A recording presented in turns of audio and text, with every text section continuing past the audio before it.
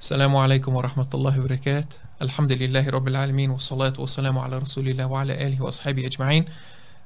My dear brothers and sisters in Islam, Jazakallah khairan, and I welcome you for joining us again on this live stream.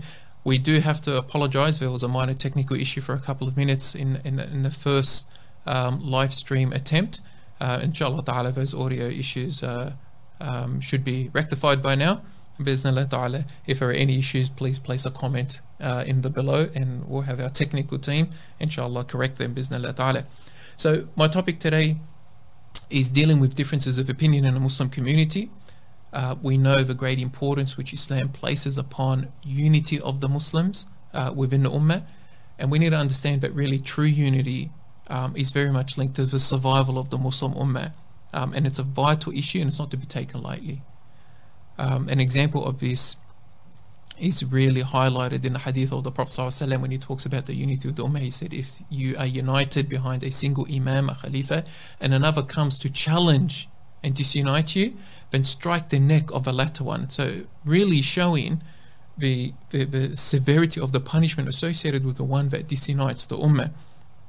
And this is really a matter of life and death for the believers. Hence the severe measures that Islam has in place for the ones or in trying to protect the Ummah of Muhammad sallallahu alaihi wasallam. And this is understandable. You know, we know the Prophet Muhammad sallallahu alaihi wasallam said, "Innama al-imamu junnah yuqatilu min wara'ihi wa yattaqi bih." Talking about the Imam, the Khalifa of the believers, he's a shield for them. The Ummah fights from behind him, and from behind him they are protected. So, what we understand from that is, whenever the shield of the Muslims is removed, then we get colonized, we get divided, we see artificial borders placed between us, nationalistic boundaries. We have occupation both ideologically, economically, politically, militarily in the Muslim lands. Our wealth is usurped, etc. So it's a really important point that we understand what unity is and what disunity is. And we don't want to conflate the two matters, because there is a very big misconception that having difference of opinion within a Muslim community, right, between scholars, between groups, between movements, between da'wah carriers, that this means the Ummah is disunited, right? We hear that a lot. We can't even unite on the day of Ramadan, for example, or we can't even unite on how we should proceed forward, or we can't even unite whether the Muslims should enter into parliament or vote for Labour or Liberal, etc. Right? So we'll always hear this. How people are arguing, we can never, So really, this is a misconception that we hope to clarify. So tonight's discussion, inshallah ta'ala, is entitled "Dealing with Differences of Opinion Within a Muslim Community," and I do hope to cover four main areas, inshallah. So I'll stipulate them now. And bismillah ta'ala, as we go through the talk, we'll try to cover each one of them. The first point I really want to highlight is that Islam does allow difference of opinion. It does not require absolute agreement on every matter, right, in the Sharia, right? So we need to understand and unpack that concept. The second one is that this difference of opinion in those matters is where the Quran and the Sunnah are open interpretation. It is not in the clear-cut qat'i text where it is decisive. For example, in matters of aqidah, whereby in the pillars of the creed, so the fundamental pillars of belief, there is no difference of opinion permitted in this field, but we'll find it in the areas where interpretation is permitted by the lawgiver himself, subhanahu wa ta'ala. The third point we want to cover and convey, inshallah, is that in dealing with difference of opinion, we must take the path of robust discussion, right, in an atmosphere of brotherhood, not one of enmity or opposition or division or hatred between one another. So we need to really keep that in mind, inshallah ta'ala. The fourth point I really want to convey is that there are some differences which are allowed and they will always exist in the Muslim Ummah, right, and they have existed for 1400 years, while there are other differences which they affect the Ummah, and the Muslims must work collectively to have them removed. But this is the role of the Khalifa, right? An authority that has the role of implementing Islam and joining good, forbidding the evil in a society, and removing differences. And inshallah ta'ala, we'll have a discussion a little bit later on. So there are four things I really want to address today when we talk about dealing with differences of opinion and how to deal with those differences. So alhamdulillah ta'ala, we're all Muslims. So this is the very foundation of a discussion. Whenever you talk to somebody who has a difference of opinion, right, there is no assumption this person has an aqidah problem or this person is outside the fold of Islam. The assumption is everyone is a Muslim, everyone is sincere, so we need to have that discussion on that level, inshallah ta'ala. So as a consequence of our Islam, all right, we all seek to the most pristine understanding of Islam, and we want it to prevail. And this is natural, and it is actually a good thing, right? That we all want the strongest opinion and the most pristine version of Islam to prevail. And as a result of this, we find many debates and discussions to take place within a community. And this has happened, as I mentioned earlier, over 1400 years, and is no existential threat to the Muslim Ummah. That differences of opinion exist within the Ummah, because they always did, they do today, and they always will in the future.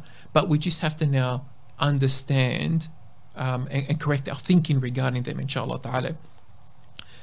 In the discussion, we need to remain mindful of Allah subhanahu wa ta'ala's limits, that they are not transgressed in the name of protecting the deen. And we hear this a lot. Brother, I need to protect the deen. This brother is a this and this and that. And we see labeling and attacking one another. Right? So in the name of protecting the deen, etc., people get, expunged from the deen of Islam. They're slandered, they're attacked, they're mocked, they're ridiculed. This is not the area of the discussion, nor the point of this discussion today. Actually, it will address it, but obviously to clarify the position that Muslims should take in amongst these discussions, such that actions and reactions and retaliations like the ones I just mentioned become a thing of the past, and they're not part of the discourse of the sincere Muslim. So Muslims, as I said, need to remain mindful of the deen of Allah subhanahu wa ta'ala. And we also understand that some may seek to unite the community on a single fiqhi opinion or a madhab, rather than unite the ummah as a single entity and one body, right? And there's a subtle difference here, inshallah ta'ala, right? It may be that this single opinion has nothing to do with the unity of the ummah, and nor is it an issue of life and death for the Muslims, nor is it an issue that the ummah has ever been united upon throughout the ages after the death of Rasulullah sallallahu alaihi wasallam. But we see people arguing the points, right, as if it is a matter that goes to the core of the deen and the core of the ummah and their very foundations and existence. So the question we need to ask is, does one need to seek to convince everyone and all people of an adopted opinion in every aspect of Islam, right, whether it be Aqidah or the detailed branches of Aqidah or the fiqhi matters, right, to do with the halal and haram actions, right, or the usuli principles or ilm al-hadith, or even convincing others of the classifications of individual hadith, right, as if to say it is possible to have a monopoly of Islamic knowledge in this field, right? A good example that comes to mind is Imam Malik rahimahullah. His own response to the ruler who asked him to make his legal opinions, his fiqh, the adopted rule of the land, was, I will not restrict that which Allah subhanahu wa ta'ala made expanse. Okay, arguing that Islam was much broader than what he understood of it, and he didn't want to restrict the people to a single book, which would be to overburden them. Okay, so this is Imam Malik's understanding when the ruler of the time said, let's implement your book, let's give it to the people and instruct them all to follow it, and this is with the adoption inside the state. He responded and said, no. He said, the deen of Allah subhanahu wa ta'ala is expanse, it's wide, and my understanding of it is here, contained within this book. Why would you restrict that which Allah subhanahu wa ta'ala opened it up to difference of opinion, scholarship, knowledge, ilm, debate, discussion? So it was a really, really a deep and profound response that he gave. May Allah reward him. So now there's no issue with debating about the deen and even discussing some of the intricacies. There's no problem with that. On the contrary, we're encouraged to have robust discussions about Islam, but built around knowledge, evidence, and scholarly opinions. And we must do this if we're seeking to really find and follow the strongest opinion and the adillah to ensure that Islam always prevails, right? And this is the purpose. And we saw this at the time of the companions, the tabi'een, the tabi'een, the salaf after them, right? The ulama, the scholars, and we still find it today. Yeah, the ghira, right, and the jealousy for this deen to ensure that the most pristine and the strongest of evidence prevails. which is the closest to that which Allah subhanahu wa ta'ala asks of us, right, and requests of us of matters, is at the forefront. Right? It's a beautiful notion that protects the deen, protects it from mistakes, and protects it from harm, as long as it's within the circle of that Islamic knowledge and ijtihad. Inshallah, we'll discuss that shortly, bismillah. So in doing this, right, we must remain understanding that other opinions, when they're linked to evidences in Islam, is fine, right? It's not a problem. But there are conditions on that, right? It's not for us to negatively label other Muslimin.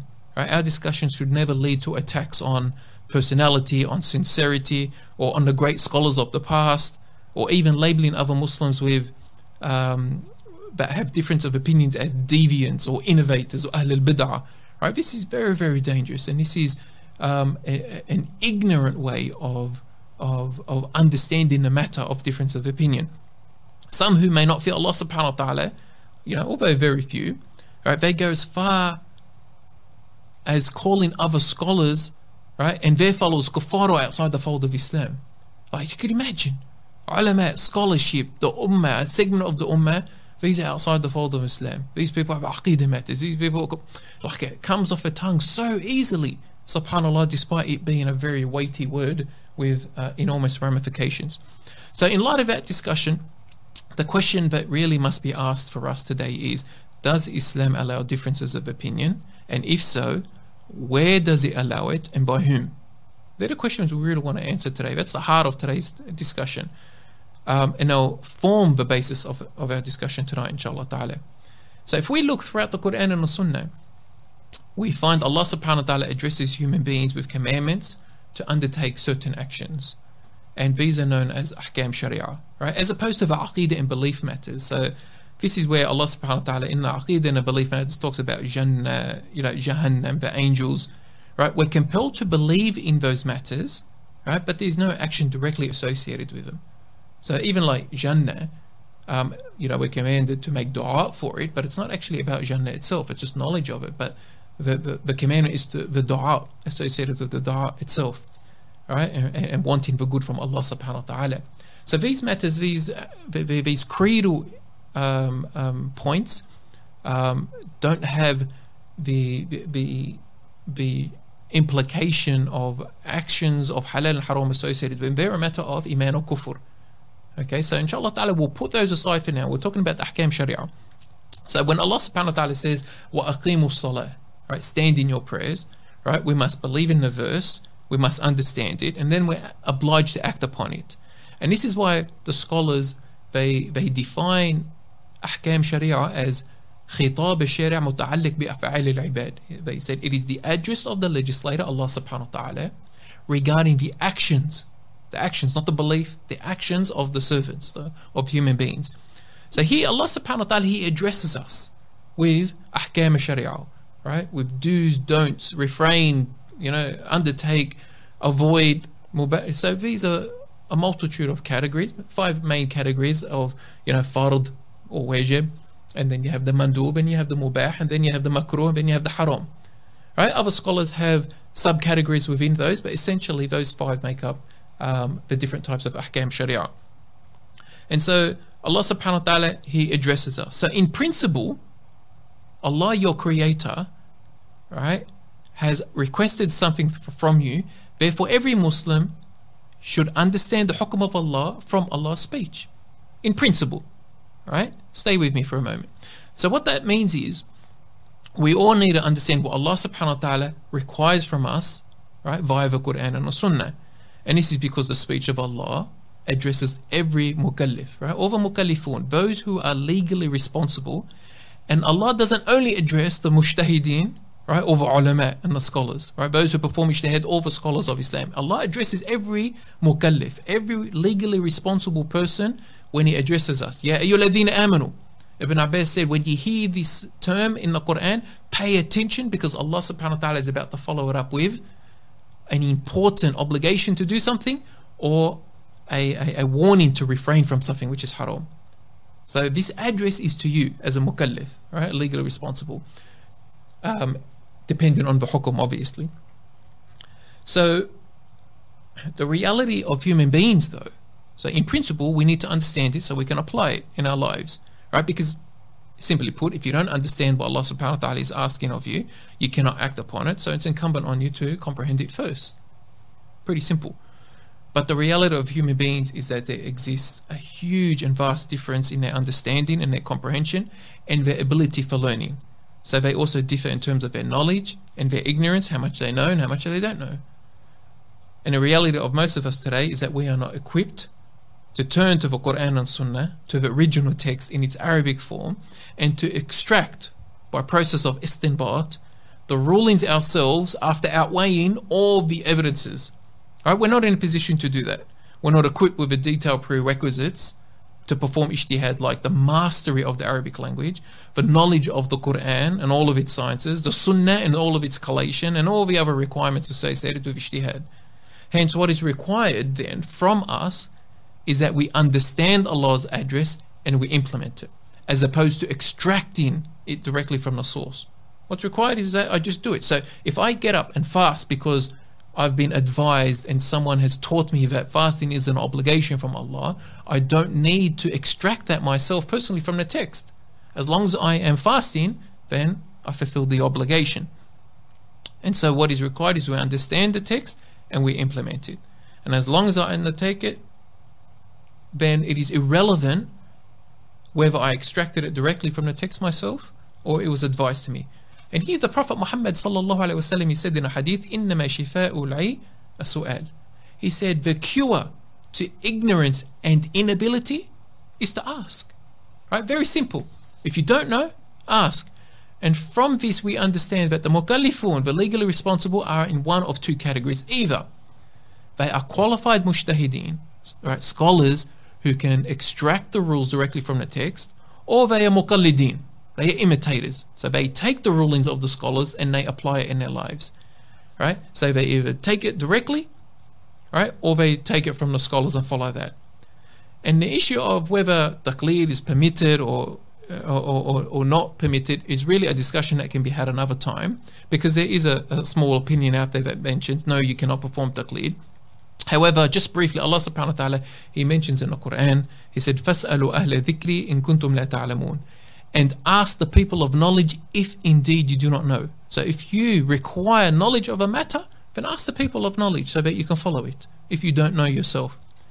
So very simply, it is what every human being does in their life. When you have a fault with your car, you take it to a mechanic who knows. If you have a problem with a building, a construction issue, you call in the experts. If you are feeling sick, you go to see the doctor. You ask those who know, those who study it, those who can understand what's going on beyond the realm of our own abilities.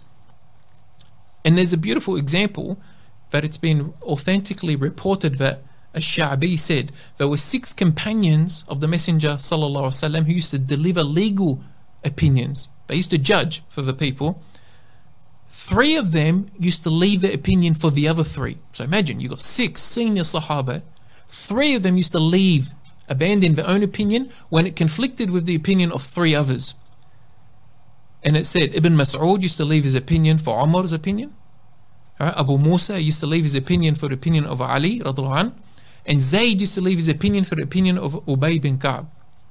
So we see very clearly established from the time of the companions and onwards that the performance of taqleed or imitation from the Sahaba amongst themselves and amongst each other, right, it shows very clearly that it is not only permitted, it is an absolute necessity. And it used to happen at the time of the Prophet ﷺ in front of him, when people used to come seek evidences, or in the absence of the Prophet ﷺ, people needed a hukum and they would ask those people of knowledge, especially when he sent governors to other lands to rule and judge by that which Allah subhanahu wa ta'ala requested.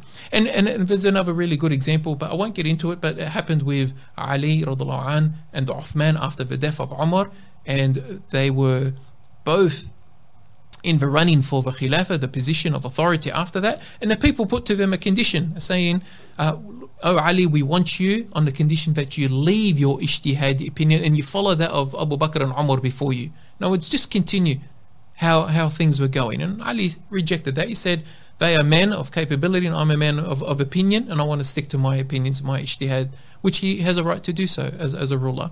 So they went to Uthman and said, oh Uthman, what about you? We're happy to accept you on those conditions. And Uthman relinquished his own ijtihadi opinions and followed that. And none of the companions, so by ijma' consensus, none of the companions disputed, including Ali and Uthman, both the position of Ali or Uthman, holding on to his position and being asked that in the first instance, or Uthman relinquishing his ijtihad to follow the ijtihad of other companions. So that's very clearly established. And this is what led, these differences of opinion is what led Muslims to establish the issue of madhahib. The likes of Imam Shafi'i, Hanafi, Maliki, and Ahmed bin Hanbal and others, they did no more than what the Sahaba did here.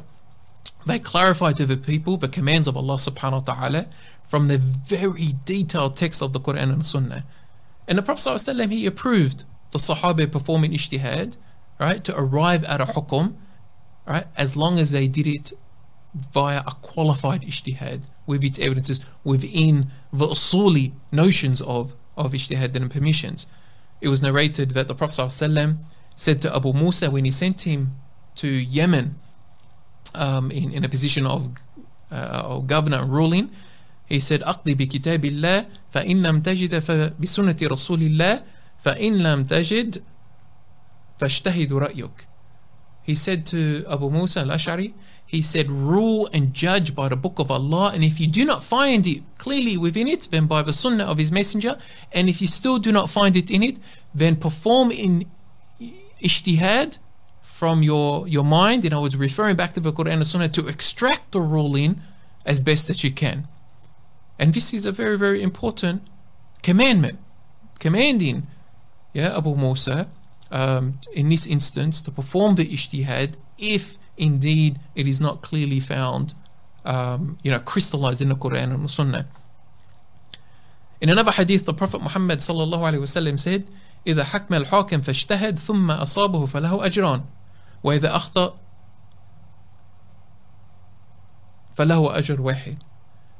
If a qadi, a judge, a ruler, performs ijtihad and he gets it right, then he has double reward. And if he performs ijtihad and he got it wrong, فله أجر واحد. So he has one reward. In this hadith there is no he's sinful, or he'll be punished by Allah, or he'll be accountable. Okay, and this is a beautiful basis, right, for this discussion that we are having. Right, this ijtihadi effort is a human being effort, and all the human beings not guided by wahi and revelation. So everyone who's not a prophet or a messenger, they're prone to error. And this is why the companions only ever differed in the speculative fiqhi issues and not in the definite clear-cut matters where ijtihad was prohibited. Right? But just as we have differing abilities and understanding, so all of us common folk, we have a difference in our understanding text. So if I read a passage from a novel or a poem, and then I ask someone else to do the same, and what we take away from it, everyone's going to come away with something different. Then the scholars themselves also had difference in abilities and skills and knowledge and depth, and that leads to different outcomes. And these outcomes are the multitude of ahkam sharia which we have today at our disposal. It is natural, and we need to understand that from its very basis. The Prophet Muhammad sallallahu alaihi wasallam, he said, may Allah bless the man who hears my saying, memorizes it, and then passes it on exactly as he heard it. Okay, because we know in the Sunnah there are a number of ways that the Sunnah can be conveyed. For example, by the companions or the members of the men in the isnad and the women in the sanad. That if someone heard the Prophet Muhammad sallallahu alaihi wasallam, he can pass it on exactly as it is, or he can convey the meaning if he's sure of that. Here the Prophet ﷺ is saying, no, there's bigger reward for the one that understands the meaning. Because the Prophet ﷺ was gifted with jawami al-kalam, with deep ability to convey a strong message within a small amount of text, and gather, right, a very, very strong message within a small amount of text. So in this instance, the Prophet ﷺ continued. He said, there may come a faqih, a scholar, afqa minhu, better and more skillful than him to extract the ruling, and therefore if you were to convey the sunnah of Rasulullah by your own meaning, you've restricted it. If you go back to Imam Malik's response, that's what he was talking about. Why would you just pass on my restriction in understanding? Leave it in its original form, where people can always refer back to the original text, the scholars and the ulama, right, and debate, right, the ahkam and the rulings. And so here the Prophet ﷺ said, yes, there will become someone afqa minhu, in a better position, more scholarly, more able to extract rules from the original text. And this is a very good explanation as to how and why we find scholarship on different levels amongst the ulama, and the interpretation of text in the Arabic language, and away from the idea of, because there are other elements that lead to differences of opinion, like the availability of the sunnah at the time the scholars were performing ijtihad, the compilation of the sunnah, the different usuli principles, etc. But here we're just talking about the human ability. So when a mujtahid performs ijtihad and he arrives at an outcome, this is what is known as an Islamic opinion. It's very important. It's an Islamic opinion. It is not the opinion of Islam. Right? There's a difference here. The opinion of Islam is reserved for the qat'i text, the clear-cut text by Allah and His Messenger, where it cannot be interpreted in any other way.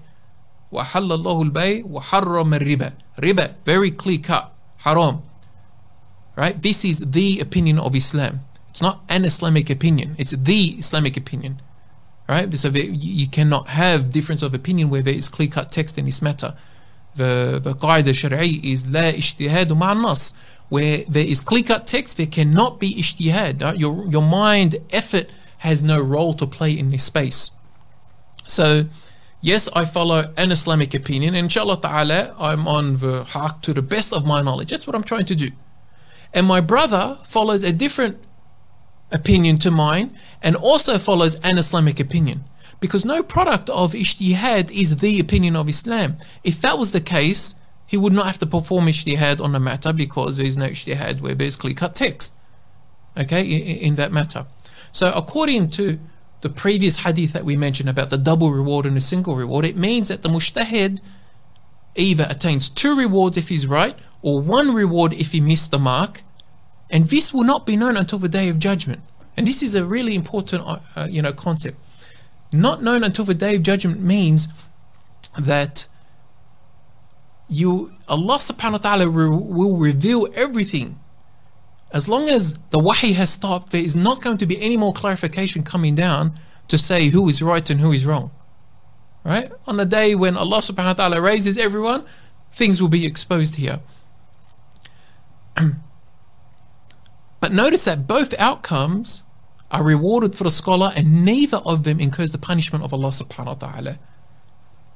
And so the conditions are that he is sincere, he is capable, and he exerts, or she exerts, okay, their utmost ability to arrive at the hukum of Allah subhanahu wa ta'ala. And this is really, really important, right? Because we need to understand that opinions that are not formed via ijtihad, right, and upon valid usuli principles, even if they're conveyed by a shaykh or a scholar, they do not fall into this category of double or single rewards, right? They're not even allowed to be followed. If they do not follow the ijtihadi process and principles, or clearly jumping, right, or scratching or grabbing at evidences to try find, like, for example, in some evidence that people have permitted the attainment of a loan on riba for the first house, right? Evidences are used, or investment in companies, a third, as long as the third of the company is not in haram, and you say, okay, what's this dalil, this third, where's that come from? And you look at it and it's actually talking about inheritance, and you, okay, how did this talk about that, etc., right? We're not saying we accept the fruit salad of ideas and concepts. Okay, we're talking within the realm of ijtihad by sincere scholars, and I put that sincere in there deliberately, because we will find those scholars that are attached to the tyrants in the Muslim world. Really, you cannot say there's sincerity, but that rubber stamp the policies, the bloodshed, the alliance with the enemies of Allah subhanahu wa ta'ala. There's a real problem in this space, and everyone can understand the political realities happening in that space. So obviously there's going to be question marks, on the output here.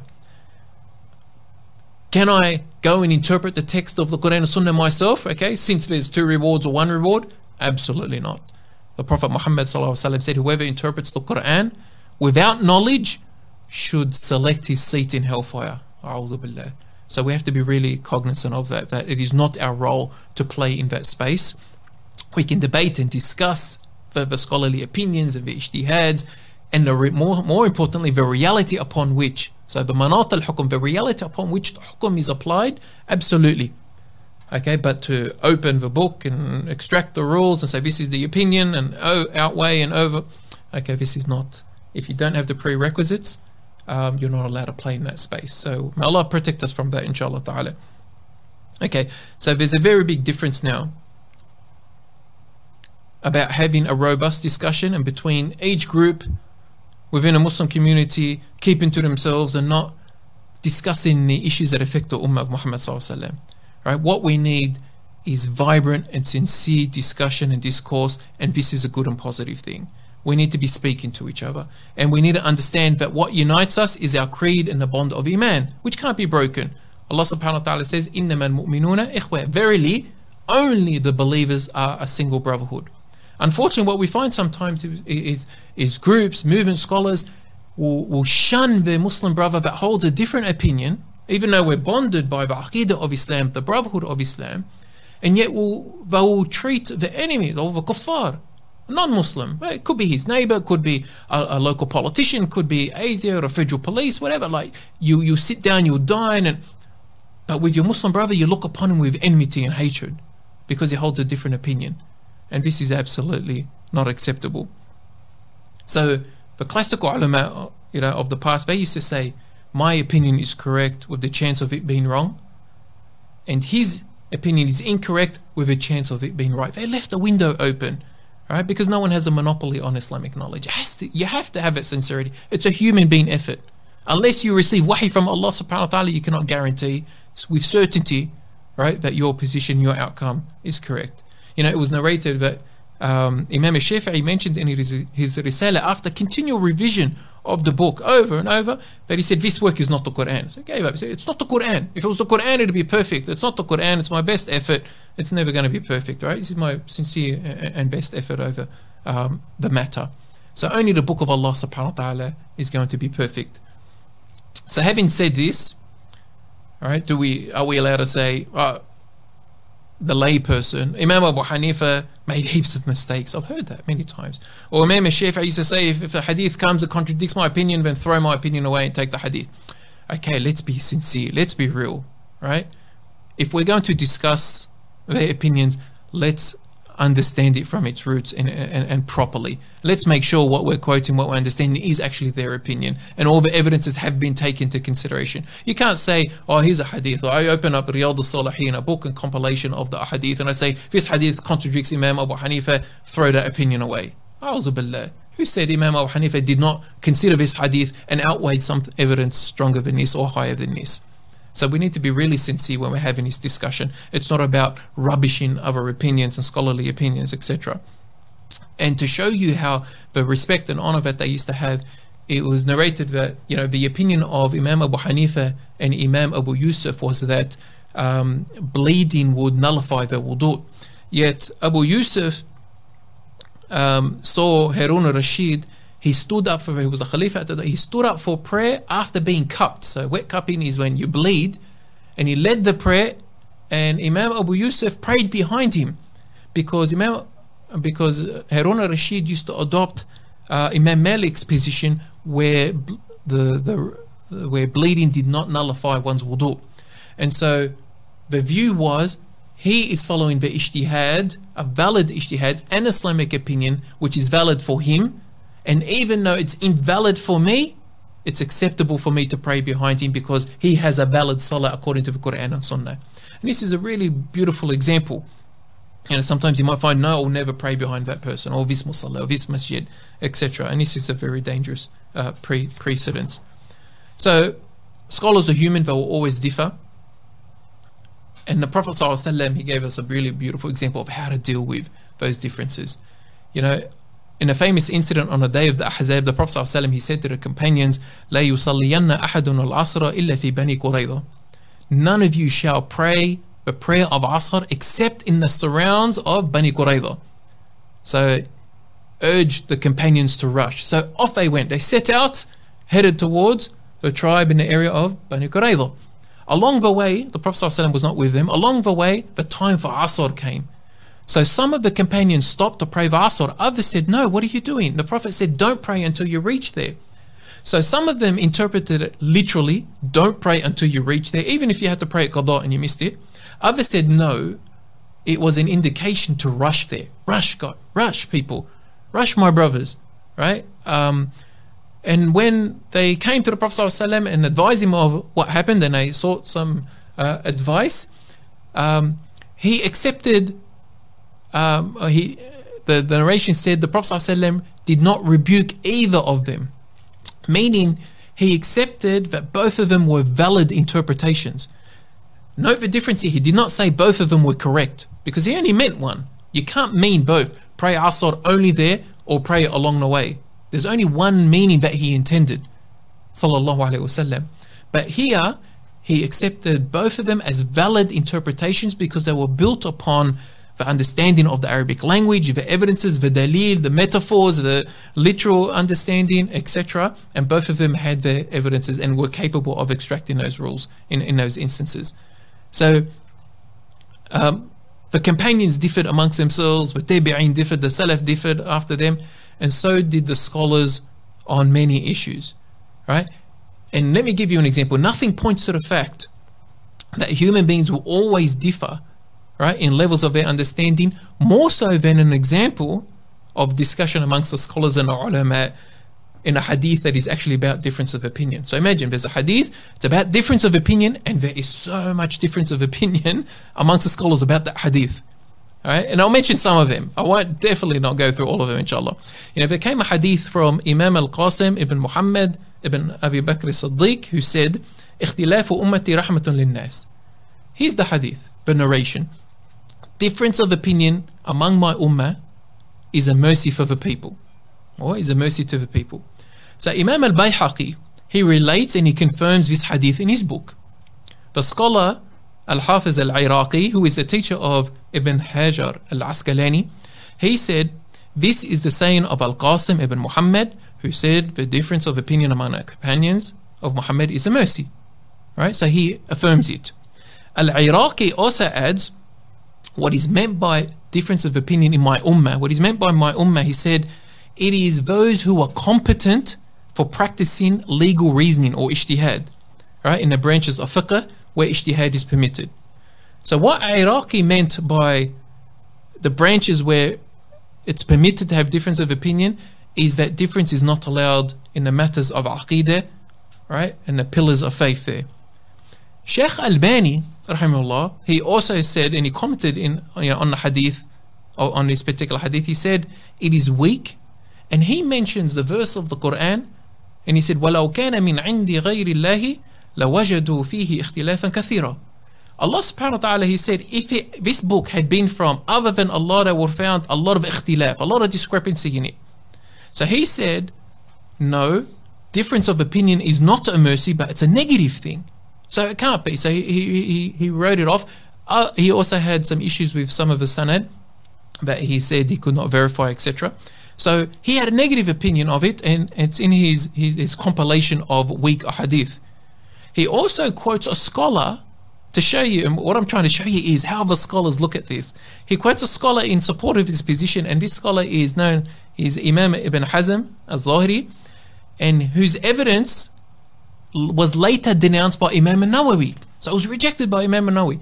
Right? Al-Zahiri said in his book, Al-Ahkam fi Usul al-Ahkam, he said, the saying, the difference of opinion in my community is a mercy, he said, is the most perverse saying possible.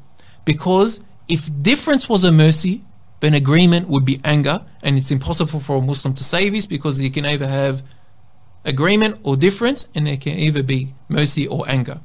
So Imam al-Nawawi picked up on this, and he refuted this in his commentary of Sahih Muslim. Right? So we're talking about a hadith about the unity of the ummah, or difference of opinion in the ummah, and look what the scholars went back and forth about. So Imam al-Nawawi said, if agreement is a mercy, it is not necessary for the opposite of agreement to be the opposite of mercy. All right? He said no one makes this binding, and no one even says this except the one who affects ignorance. So he was a bit harsh on it. And he gives his evidence. He said Allah subhanahu wa ta'ala says in the Quran, and of Allah's mercy is that He made the night for you so you can rest in it. So he said, if Allah named the night time as mercy, it doesn't ensue from this that daytime is a punishment.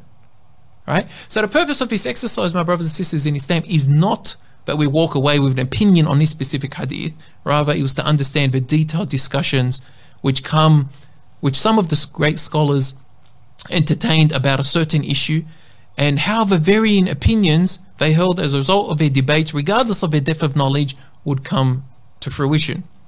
You know, Imam Abu Hanifa and Ibn Taymiyyah, they said difference of opinion amongst the scholars is a mercy. So there were opinions amongst some scholars said we don't know about the hadith, but they quoted it, like they quoted the opinion saying it has asas in the deen.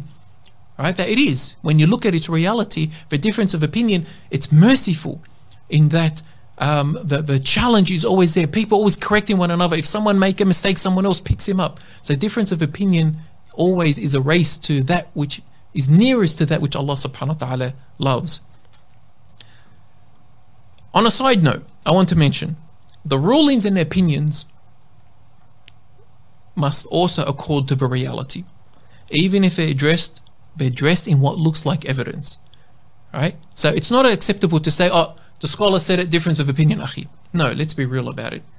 You know, we have tyrants in the Muslim world with government-backed scholars legitimizing the shedding of Muslim blood, the allying with the enemies of Allah subhanahu wa ta'ala, the carving up of the Muslim lands, the subjugation of the Muslims, and they dress it up with some sort of evidence. And we can't be ignorant enough to say, look, this is just a difference of opinion. They have an opinion, akhi, you have an opinion.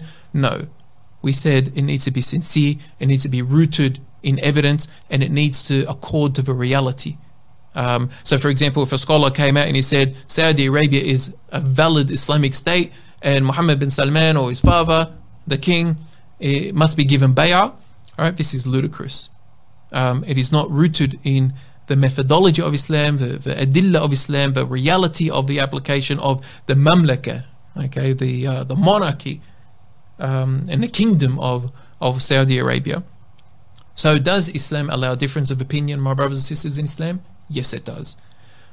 Where does it allow it? Right? It allows it in the speculative matters, which can be understood differently depending on the knowledge and the language and the context. And by whom is it allowed to be practiced? The sincere and qualified mujtahids who exert their utmost efforts, and this also includes their followers who ultimately hold difference of opinions because they are allowed to follow their opinion, but they have respect for other Islamic opinions if they are linked to a truthful scholarly ijtihad. All right, not a fatwa that suits the tyrants of the time. So my brothers and sisters in Islam, as humans, it's natural that we want to be correct and be on the most correct idea and concepts, and as a consequence of our iman, we want to ensure that what we adopt is the most correct and closest to the opinion that Allah subhanahu wa ta'ala wills for us. And sometimes we make a link between ijtihadi opinions that we follow and al-wala' al-bara', right? And if we are not careful and account ourselves, then a shaitan can easily creep into our hearts, and based on different but valid Islamic opinions, we start to disassociate ourselves from other Muslims, other movements or groups within the Muslim community. And we start to have the shaitan work on us and our hearts, that we build a hatred for them while loving the kuffar and the enemies of Allah subhanahu wa ta'ala. You know, Imam al-Yusuf al-Sadafi said, I do not know of anyone more intelligent than Imam al-Shafi'i. I debated with him one day about an issue, and we left after much disagreement. So we left on a disagreement. And later when he met me, so Imam al-Shafi'i, he held my hand and he said to me, oh Abu Musa, is it not proper that we are brothers even if we do not agree on an issue? Subhanallah, what a beautiful example. And we know Imam al-Shafi'i, rahimahullah, he also said, I never debated people without praying to Allah subhanahu. Look at the sincerity. I never discussed or debated an Islamic issue with people except I prayed to Allah subhanahu wa ta'ala to grant that the truth manifests in their hearts and on their tongues. so that they may follow me if I'm right, or I follow them if they are right. Right? So it's not about pride or kibr, it's about following the strongest of evidence. So we're not allowed to despise, to hate, or to curse any Muslim. At best, if you feel you're on the correct path, then convince your brother of that opinion through sincere discussion and not isolation. What's the worst that can happen? That you gather and you leave for the sake of Allah subhanahu wa ta'ala. Two brothers that gather for Allah's sake and leave for Allah's sake, we know the reward of this. This is Jannah, inshallah ta'ala. So whatever you do, don't look down upon your brothers and sisters in Islam. Do not fight your brothers and sisters in Islam. Do not frown upon them if they hold legally, valid Islamic opinions, inshallah ta'ala. And we remember that adherence to Islam is our main objective, and it is not to help the kuffar. So labels like calling others, oh, these are moderates, or these are extreme, or these are, astaghfirullah, coconuts, or these are fundamentalists, these are all terms made up in an attempt to undermine and disunite the ummah. But Allah subhanahu wa ta'ala called us mu'minun, so let's discard these titles, inshallah ta'ala. So having said all of the above, does it make sense that we have the approach of remaining disunited where Islam demands unity, such as the practical implementation of Islam, the unity to be behind one Khalifa, one Imam, united lands, united resources, united efforts. So is that acceptable that we remain disunited where Islam demands it, while working tirelessly day and night to unite on opinions where Islam actually permits disagreement? Absolutely not. My sincere advice, brothers and sisters in Islam, is to put your hand with those who are sincerely working day and night to re-establish the deen of Allah subhanahu wa ta'ala and to unite this ummah, to sit and to discuss the critical issues with your brothers and your sisters regarding the ummah's revival. And there's no time better now than in the blessed month of Ramadan, despite the difficulties that we face with the coronavirus, and that we hold fast, all of us, to the rope of Allah subhanahu wa ta'ala. So inshallah ta'ala, my final advice to everyone, bismillah ta'ala, is that we come out of our shells and we begin to learn to discuss our deen in light of what we have understood today, inshallah ta'ala. We must really, in doing so, maintain the highest level of respect, of brotherhood with one another, especially when opinions are built upon sound scholarly ijtihad. We must seek unity where Islam demands unity, and where differences are permitted, we should be pleased if our differences are only due to scholarly understandings from the Quran and Sunnah. Alhamdulillah, your brother is following an Islamic opinion, right? Not his desires, so be pleased with that. And this is how we should be dealing with differences of opinion in the community. If you believe otherwise, then I'm more than happy to discuss it with you. Jazakallah khairan. May Allah subhanahu wa ta'ala reward you all. Subhanak Allahumma wa bihamdik, ashhadu an la ilaha illa ant, astaghfiruka wa atubu ilayk. Jazakallah khairan. Assalamu alaikum.